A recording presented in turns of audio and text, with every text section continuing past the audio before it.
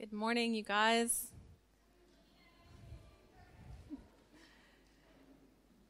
It is such a privilege this morning to, after spending this time worshiping our Jesus, our Savior, that we get to now come and listen to his words and listen to his teaching and sit at his feet. We're actually in the middle of a series of Sunday messages on Jesus' teaching to his followers that are found in the book of Matthew. So if you want to open your Bibles up or find on your Bible apps Matthew, we're going to be digging quite deep into Scripture this morning. This portion of Scripture is often referred to as the Sermon on the Mount. And this is kind of the beginning of Jesus' teaching to his followers on what it means to be a disciple, what it means to follow him, what are the distinctives of those of us that follow him. And this passage that we'll be looking at this morning is found in Matthew 5, verses 17 to 48. And the section that we're going to be looking at is going to be very full of vivid examples and metaphors and sometimes even some jarring statements that may benefit from a closer look from us. As with most passages from the Sermon on the Mount, a lot of these words will actually be familiar to us. So what I would like to do this morning is that as we read together the words of Jesus, I'd like us to talk through some of the context that these words were said in, that the original hearers would have understood that maybe we sometimes miss from our modern day ears. And my hope is that through that lens of the original context and also some of the framing of the passage, that we'll have a deeper and sharper understanding of what Jesus was communicating to all of us and to those original hearers, using this portion of Scripture that sometimes is misunderstood, sometimes is misquoted, and sometimes is misapplied. But before we begin our passage this morning, we need to take a quick look back actually at the context that we're going to find this passage of Scripture in so that we have a clear picture of what is going on here. A few weeks ago, Ollie took us through the text at the end of Matthew chapter 4, where Jesus had just begun his ministry in northern Israel near the Sea of Galilee. He had been walking through the region, teaching in synagogues and proclaiming the gospel of the kingdom and healing every disease and every affliction among the people. So at this point, Matthew tells us that a massive crowd of people from all over Syria, Jerusalem, Judea, beyond the Jordan River, and even in all of those surrounding cities of the Sea of Galilee, they're sometimes called the Decapolis, all of these people were following him. And then Matthew also recounts that Jesus had just called the first of his students, the first of his disciples, to follow him at the beginning of Matthew. And it says in Matthew chapter 5, verse 1, "Seeing the crowds, he went up on the mountain, and when he sat down, his disciples came to him." So Jesus has gone up to the side of a mountain, and most scholars believe this would have been the Chorazin Plateau, which is kind of a large flat mountain behind the town of Capernaum, overlooking the Sea of Galilee. And according to the text, Jesus sat down. So when we hear these words this morning, I want you to remember that Jesus is seated. So this is actually a kind of a customary position for the teachers of the law during that time. They would sit down, and then their students or their disciples would come and sit at their feet so that they could hear their teaching. And the text is very clear that that's actually what's going on here. It isn't that larger group, that larger crowd of people who were interested in Jesus because of all of these miracles that he had been performing that are here listening to this message. It's his disciples. This message that we're about to hear is being directed toward those who have already decided to follow him. And that's an important distinction that we need to keep in mind as we listen to Jesus' words on the Sermon on the Mount. And so Jesus begins to teach them here in chapter 5 about the kingdom of heaven and what it means to follow him. A couple of Sundays ago, Paul led us through that very first part of this message of Jesus called the Beatitudes, where Jesus blesses his followers and then teaches us that the blessings in the kingdom of heaven are kind of upside down to what we might think. It was very upside down to what the teachers of the day would have been teaching, and it's very upside down to the things that we value in our modern world as well. And then right after that passage, Nathan led us through the next passage that talks about how do we, as Christ followers, as disciples, relate to the world around us. And Jesus told them and us that we should expect persecution, and that in the midst of that, they will be salt and light to the world. So now, the passage that we're going to be looking at together this morning, Jesus is going to clarify for his followers, how does he relate to the law that was previously revealed in the Old Testament? And then also, how should his disciples, how should we then relate to the law? So our first and opening kind of text this morning is Matthew 5, verses 17 to 20. It's a sort of introduction to the wider passage that we're going to be looking at today. We're going to be reading a lot of scripture, so gear up. Jesus says, "Do not think that I have come to abolish the law or the prophets. I have not come to abolish them, but to fulfill them. For truly I say to you, until heaven and earth pass away, not an iota, not a dot will pass from the law until all is accomplished. Therefore, whoever relaxes one of the least of these commandments and teaches others to do the same will be called least in the kingdom of heaven. But whoever does them and teaches them will be called great in the kingdom of heaven. For I tell you, unless your righteousness exceeds that of the scribes and Pharisees, you will never enter the kingdom of heaven." There's a lot packed into these first few statements that Jesus has made, some of which we sometimes miss not listening with the ears of a first century Hebrew. So let's take a closer look at some of what Jesus has just said here. He said, "Do not think that I have come to abolish the law or the prophets. I haven't come to abolish them. I have come to fulfill them." So what is Jesus referring to when he says the law and the prophets? Well, this was a phrase that was used in the first century to refer in general to all of the comprehensive way that God's written revelation had been given to the Israelites up until that point. So it included the Torah, but it was far more encompassing than what we sometimes think of as the law in the Old Testament. It was much bigger than just the 10 Commandments or the other religious and community laws that God had outlined for the Israelites in Leviticus, Numbers, and Deuteronomy. Really, when we talk about the law or the Torah, it encompasses God's whole story of grace and the Mosaic covenant that God had with Israel. And the prophets isn't talking just about the specific prophecies that had been revealed about who the coming Messiah would be. It's actually referring to all of the book of the prophets that are recounting the way that God's covenant had been applied within the context of the people of Israel throughout ancient times.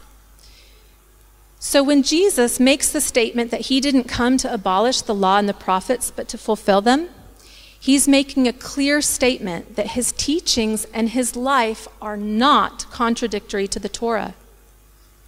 That word translated fulfill here, it carries the meaning of bringing completeness, of being filled to the brim, of something accomplishing its original purpose. One author describes it this way: in great continuity with God's redeeming, saving covenant work, Jesus is bringing to completion all that God has begun to do in ancient times.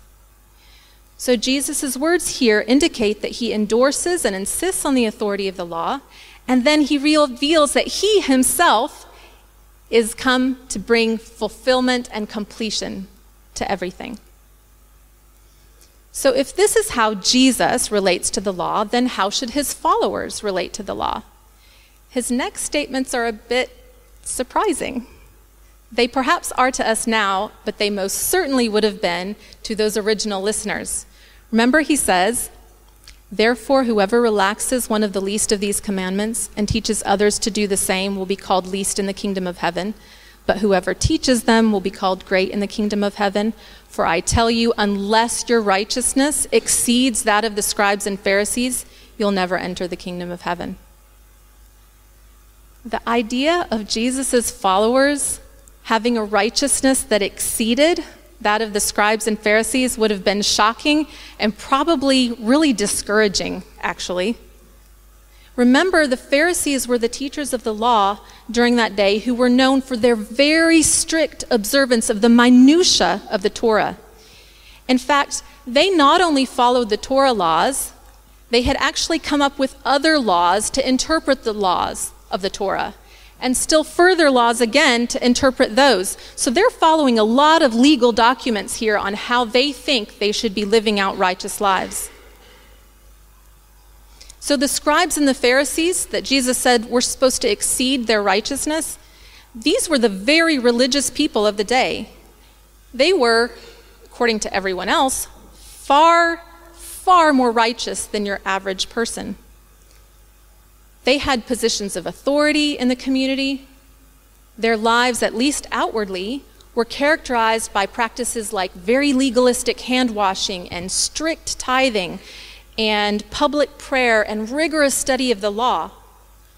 So hearing that as followers of Jesus, their righteousness needed to exceed that of the Pharisees, that would have been really hard to swallow and hard to even conceptualize. What is this righteousness that Jesus is actually talking about? Well, if you recall, Jesus had referred to righteousness a couple of paragraphs earlier there, when he had talked about in the Beatitudes, blessed are you when you hunger and thirst for righteousness, because you will be filled, right? You will be satisfied. So we sometimes think about this righteousness as right living or right acting.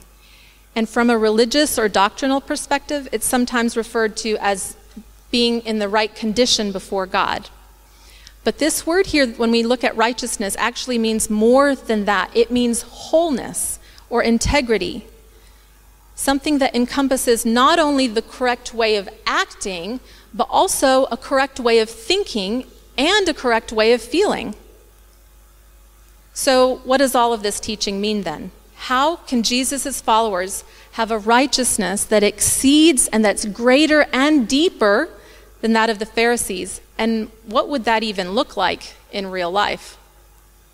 So what follows next actually are examples, because as a teacher, Jesus gives examples of what that might look like. So in the next passages, we're going to find 6 common teachings of the day that were drawn from the original Torah. Jesus is going to take a look at them and then expound on them. And each of them follows a pattern, which I think is really helpful for us to note so that we can understand these passages correctly and not read more into them than what they actually say. So let's pay attention to a pattern that we're going to see here. Jesus is going to give a statement, then he's going to give an explanation, and then he's going to give some examples in each one of these. If you recall, Jesus' original listeners would have been mostly illiterate, and they certainly wouldn't have had the Torah sitting around in their homes for them to read whenever they wanted. So what was going on here is that your average person was dependent on the scribes and the teachers of the day to tell them what the Bible said, to tell them what the Torah said. So as we read each of these examples, you're going to hear a statement with the repeated phrase, "You have heard it said," followed by then a common teaching of the scribes and Pharisees. And it's really important to remember here that while the sayings that Jesus is quoting come to some extent from the original law, they are actually he's referring here to what the teachers of the day said. So Jesus doesn't say, Scripture says, and then quote Scripture. He says, "You have heard it said." So that's going to be really important to remember as we read this passage. And secondly, then in each of the examples, Jesus is going to follow up that statement with the authoritative words, "But I say to you." He's going to give us his own interpretation of the meaning of the law and the righteousness that's intended to undergird it. At first glance, it can seem like Jesus is now giving us a contradictory statement to the Torah or to the law, but remember, Jesus has just told us that he came to fulfill or complete the law, so that can't be the right way to read that. Perhaps a better way to understand it is that Jesus is explaining the true intent behind the original law that the teachers had been quoting and sometimes misquoting and sometimes adding to. So as we read these examples, watch for the way that Jesus' statements surpass the Torah without actually contradicting it. And then finally, each portion is going to have a section of examples of what this righteousness that Jesus is calling his followers to looks like if it were to far surpass outward actions and the outward observance of the law that the Pharisees were focused on. So watch for how it places an emphasis on our inward disposition instead of our outward actions.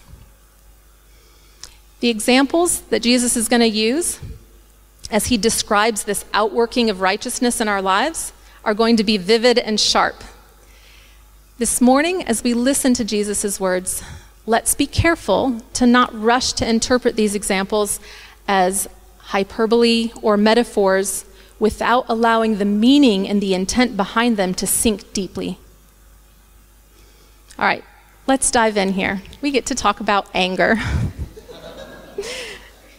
All right, Jesus' words. You have heard that it was said to those of old, you shall not murder, and whoever murders will be liable to judgment. But I say to you that everyone who is angry with his brother will be liable to judgment. Whoever insults his brother will be liable to the council, and whoever says, you fool, will be liable to the hell of fire. So if you are offering your gift at the altar, and there remember that your brother has something against you, leave your gift there before the altar and go. First be reconciled to your brother, and then come and offer your gift. Come to terms quickly with your accuser while you are going with him to court, lest your accuser hand you over to the judge, and the judge to the guard, and you be put in prison. Truly, I say to you, you will never get out until you have paid the last penny. So firstly, do you see the pattern that we just talked about? We have the original statement, which refers to a specific law from the Torah. Actually, Exodus 20:13 and Deuteronomy 5:17 both say, you shall not murder. But then, in addition to the actual law, the teachers of the day were giving their own interpretation of that and adding, and whoever murders will be liable to judgment. Seems pretty obvious, right? But then Jesus gives his own interpretation of the law. But I say to you that everyone who is angry with his brother will be liable to judgment, followed then by specific examples of how that might actually be lived out. Jesus is teaching his followers that the devastating and far-reaching consequences of murder have something underneath of them. It's a heart that is bent toward anger, a heart that harbors anger. Jesus isn't saying that murder and anger are equal. He's saying that one of them results from the other. I like how author Jen Wilkin described it. She said, the impulse to murder is nothing less than the outworkings of a lesser impulse that we actually choose to indulge on a regular basis. Our exaggerated responses when we're angry reveal that we didn't simply become angry in that moment or in that instance, but we carry a supply of pent-up anger with us most of the time. And then in these examples Jesus gives, he shows that that anger spills over into insults, derisive comments, contention between brothers and sisters, and to lawsuits. And notice how he highlights the importance of immediacy, urgent action in restoring relationship when our anger has brought disunity. Let's continue. Jesus says, you have heard that it was said, you shall not commit adultery. But I say to you that everyone who looks at a woman with lustful intent has already committed adultery with her in his heart. If your right eye causes you to sin, tear it out and throw it away. For it is better for you that you lose one of your members than that your whole body be thrown into hell.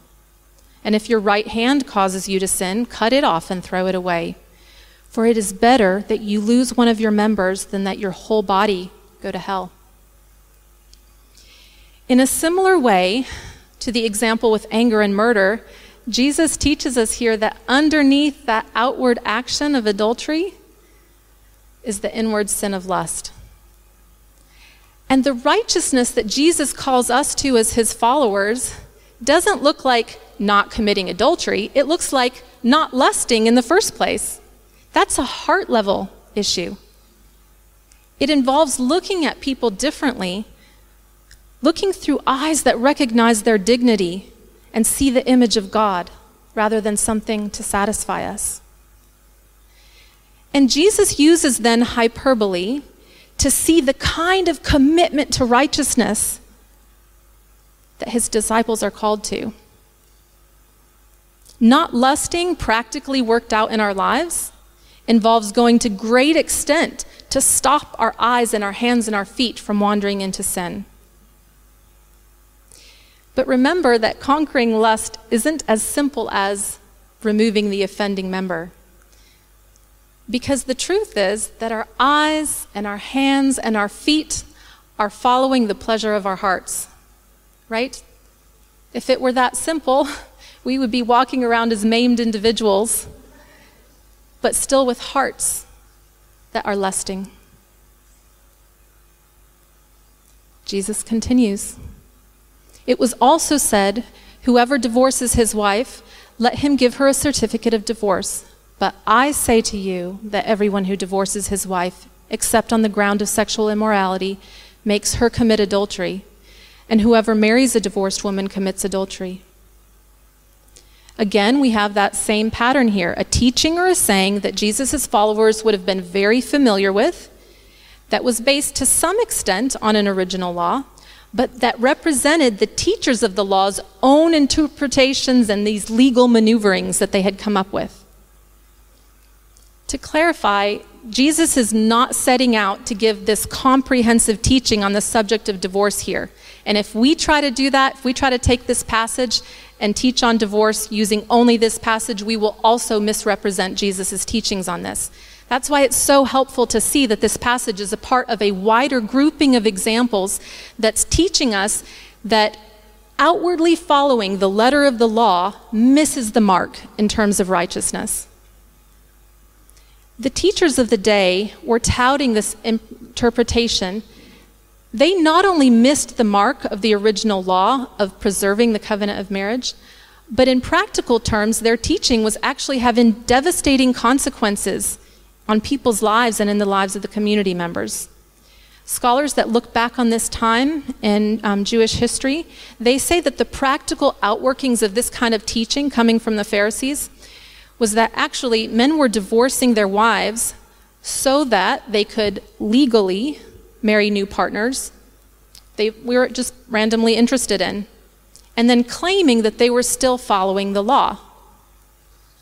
Now, it would have been extremely difficult for a first-century woman in Israel to survive socially and economically after her husband had divorced her without remarrying. So women were remarrying. Jesus points out that simply giving someone a certificate of divorce doesn't make that person morally righteous in their pursuit of those other partners. And in fact, they were actually contributing to someone else's sin as well. Jesus continues, "Again, you have heard that it was said to those of old, 'You shall not swear falsely, but shall perform to the Lord what you have sworn.' But I say to you, do not take an oath at all, either by heaven, for it is the throne of God, or by the earth, for it is his footstool, or by Jerusalem, for it is the city of the great King.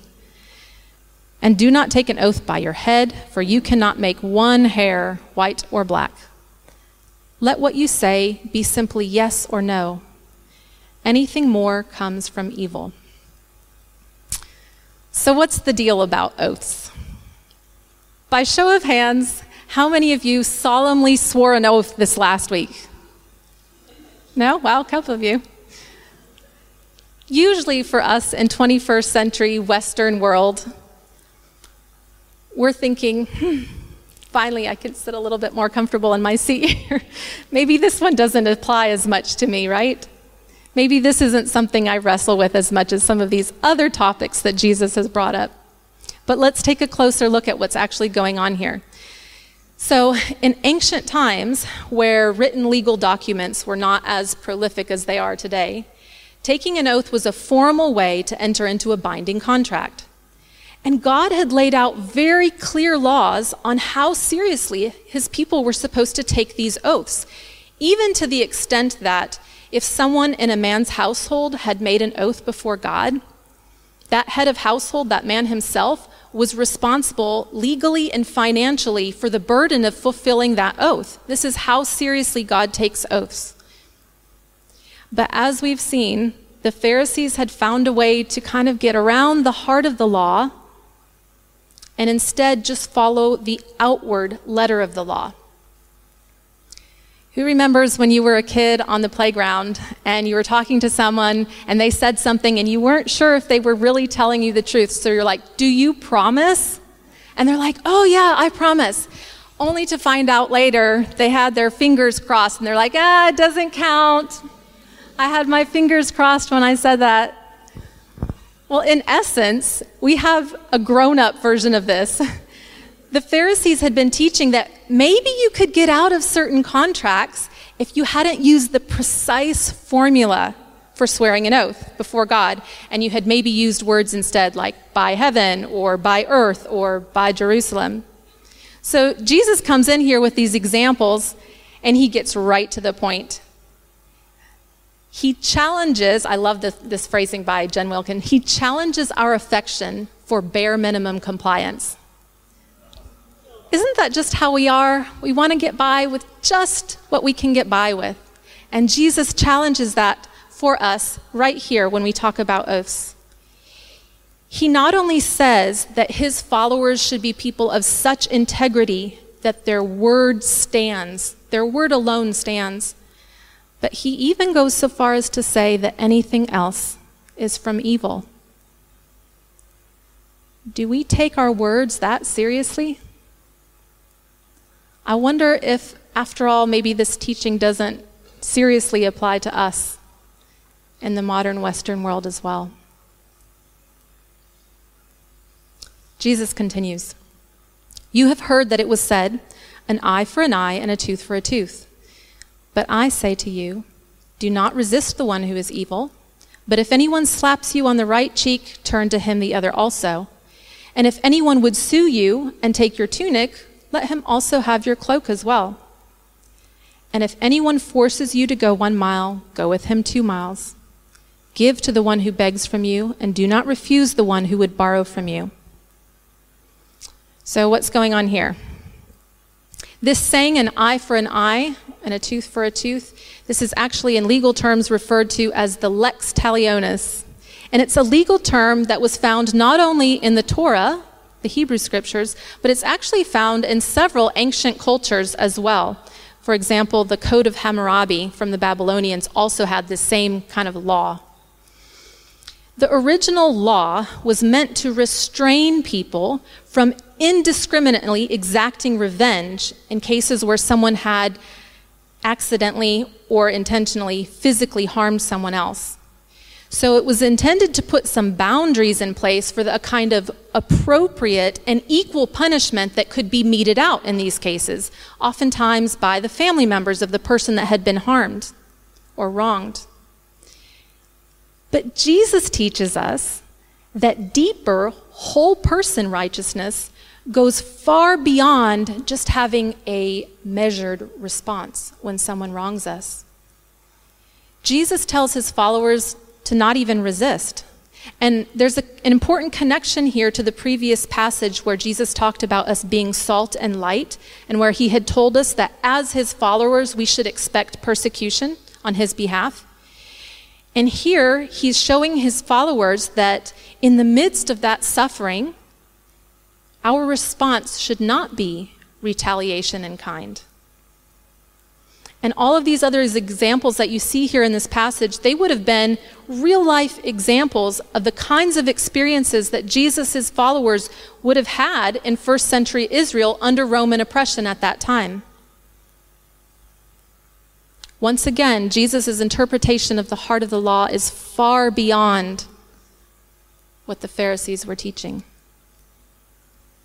Jesus continues, "You have heard that it was said, 'You shall love your neighbor and hate your enemy.' But I say to you, love your enemies and pray for those who persecute you." so that you may be sons of your Father who is in heaven. For he makes his sun rise on the evil and on the good, and sends rain on the just and the unjust. For if you love those who love you, what reward do you have? Do not even the tax collectors do the same? And if you greet only your brothers, what more are you doing than other people? Do not even the Gentiles do the same? So in this last grouping, Jesus is once again highlighting the inconsistency in interpretation of the law by the teachers of the day, and how that completely contrasts with the kind of love that he calls us to. The original law that this is based on in Leviticus 19:18 simply says to love your neighbor as yourself. But apparently, the teachers of the day taught that by extension, that meant that you should then hate your enemy. Jesus flips this right upside down and states rather that we should love and pray for our enemies in a way that reflects our parentage. Do you see that here? In a way that reflects our Father. His examples force us to take a step back and remember whose we actually are. He points out that love directed to those that only love us in return, far from being an indication of righteousness, that's just an ordinary common response for people, even widely considered in the day to be despicable, like the tax collectors and the Gentiles. A couple of weeks ago, I was sharing with my discipleship group a way that the Lord had used this passage in particular to challenge me very specifically. I had been struggling with some particularly tricky and complicated interactions with some work colleagues, and I found myself regularly in prayer for wisdom on how to proceed. It seemed like every text, every email, every phone call required me to stop and consider how I should proceed here. And I genuinely wanted to do the right thing. I have come to see that by God's grace, he gives us wisdom when we ask for it. And more than that, he gives us strength to follow through in obedience when, by his wisdom, he shows us what the right thing to do is. He gives us strength to follow through even when our actions cost us. And it was costing me. It was challenging and humbling and sometimes just tiring. But it was the right thing to do. But the thing is, I began to notice that I was coming to the Lord a lot about this. And as I read this passage, the Lord convicted me deeply that even my right actions of turning to the Lord for prayer and wisdom and relying on him to follow through in obedience, even those right actions revealed the depth of my inadequacy, of my unrighteousness. He showed me that in this instance, my continued struggle, the reason I had to keep turning to him, was rooted in a lack of love. I quite simply don't love them with the expansive and deep and sacrificial love that Christ has for them. And you guys, these people aren't even my enemies. They're my friends. But when I meditate on the kind of righteousness that Jesus says characterizes his followers in this passage, I'm confronted with the ways that I fall short. So I've changed my prayer now to ask the Lord to give me his love for these people. And yes, I'm still going to need his wisdom, but I'm just more aware of my lack of righteousness. Finally, to sum up all of these examples that Jesus has been giving for us of what righteousness looks like, he says, verse 48, "You, therefore, must be perfect as your heavenly Father is perfect." His statement has echoes of God's instructions to the Israelites in Leviticus 20:26, where God had told them, "Be holy, because I am holy." So in a similar way, where the Israelites were to reflect God's holiness or his set-apartness, we're also called to reflect our Father's perfectness. Now, the word perfect to us in 21st century English is not always a helpful understanding of what Jesus actually said here, because sometimes it carries with it an unhelpful connotation. I'll be honest, when I hear the word perfect, it brings to mind the accompanying word perfectionism. This striving for an elusive ideal that carries with it the burden of legalism, which actually takes us right back to the Pharisees' perspective of this outward observance of the law. And that is not what Jesus is referring to here. The word that Jesus used here actually carries the meaning of completeness or wholeness. In other words, the kind of righteousness that Jesus says characterizes his Father and his followers is a virtue that is complete and perfectly whole. It's whole in how we think, it's whole in how we feel, and it's whole in how we act. Author John Pennington says, "To say that the disciples must be teleos, as God is teleos, is to say that they must be whole or virtuous, singular in who they are, not one thing on the outside and something different on the inside." This kind of perfect, this kind of deeper, whole person righteousness that Jesus says characterizes his followers is so different than outward observance of the rules. Guys, mere outward actions of obedience cannot produce in us the kind of righteousness that Jesus is calling us to. Only the internal change that comes from the Spirit of God at work in us as already followers of Jesus can produce that kind of righteousness in us. That's the kind of righteousness that's different from the rest of the world. That's the kind of righteousness that makes us the light of the world. I'd like us to go back and think of Jesus' opening statements in this passage and remember that the aim of this passage is to explain to Jesus' followers how he, and then how we as his disciples, should relate to the law or should practice righteousness. As we reflect on the words of Jesus here this morning, I'd like us to think, how do we come to the law and to Jesus' expanded teaching on it? How do we come to Jesus' teaching on greater, deeper righteousness? And then, how do we respond to that? I think sometimes when the depth of Jesus' teachings highlights an internal inconsistency in us or in our actions, our natural tendency is to want to just justify ourselves in our hearts, right?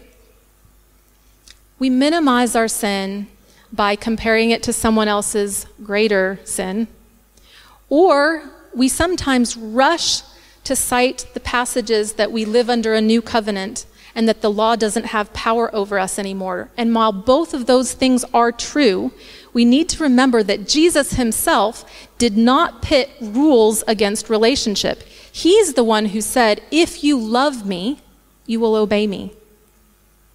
And then he promised in that same passage the Holy Spirit to indwell in us to enact that obedience. Other times, when we're confronted with this high calling that Jesus has for his disciples in righteousness, we have a tendency to, much like the Pharisees of the day, move toward a legalistic outward compliance of the law. We start to become rigid rule followers, and our identity gets wrapped up in our ability to perform. We look at this passage and also the wider teachings in Scripture, and we begin to see a list of things that we must do.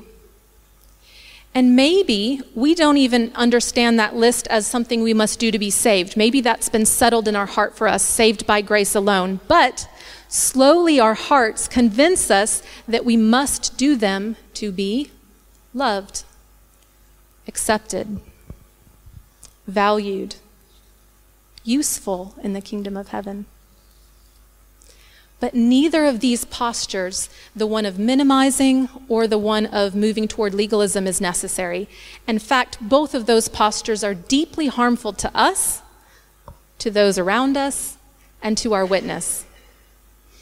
So as we reflect this morning on Jesus' teaching and the idea of how do we come to his teaching, how do we respond to it, I want to encourage us this morning that we cannot come to the teaching of Jesus apart from coming to the person of Jesus.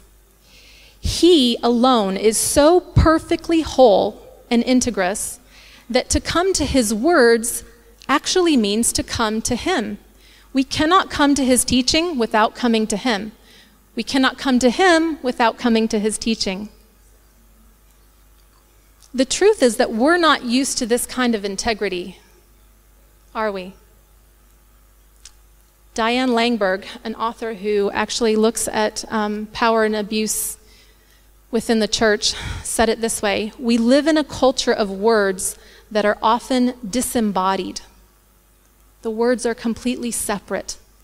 But Jesus comes to us as the Word of God. He perfectly embodies what he taught. He's our example in this. The person who taught us here to love your enemies and pray for them is the same person who painfully wrapped himself in my sin and took the consequence for me while I was his enemy.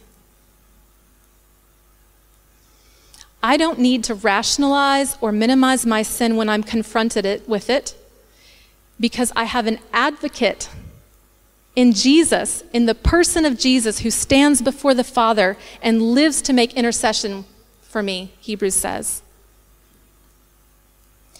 And that same Jesus said that the righteousness of his followers needs to be greater, deeper, it needs to exceed that of the Pharisees. He's the same one who is our righteousness. And he's the one who, according to Ephesians 5:27, he's the one who washes the church with his word, so that he might present the church to himself in splendor, without spot or wrinkle, or any such thing, that she might be holy and without blemish. Perfect. Friends, this greater and deeper righteousness of the teaching and the person of Jesus brings us life, brings us integrity, brings us wholeness, and those things in turn generate peace and joy in our lives. And that spills over into our families, into our communities, and it brings light to the world. Let's allow Jesus to use his word to cleanse us, to renew us, and to draw us near to him this morning.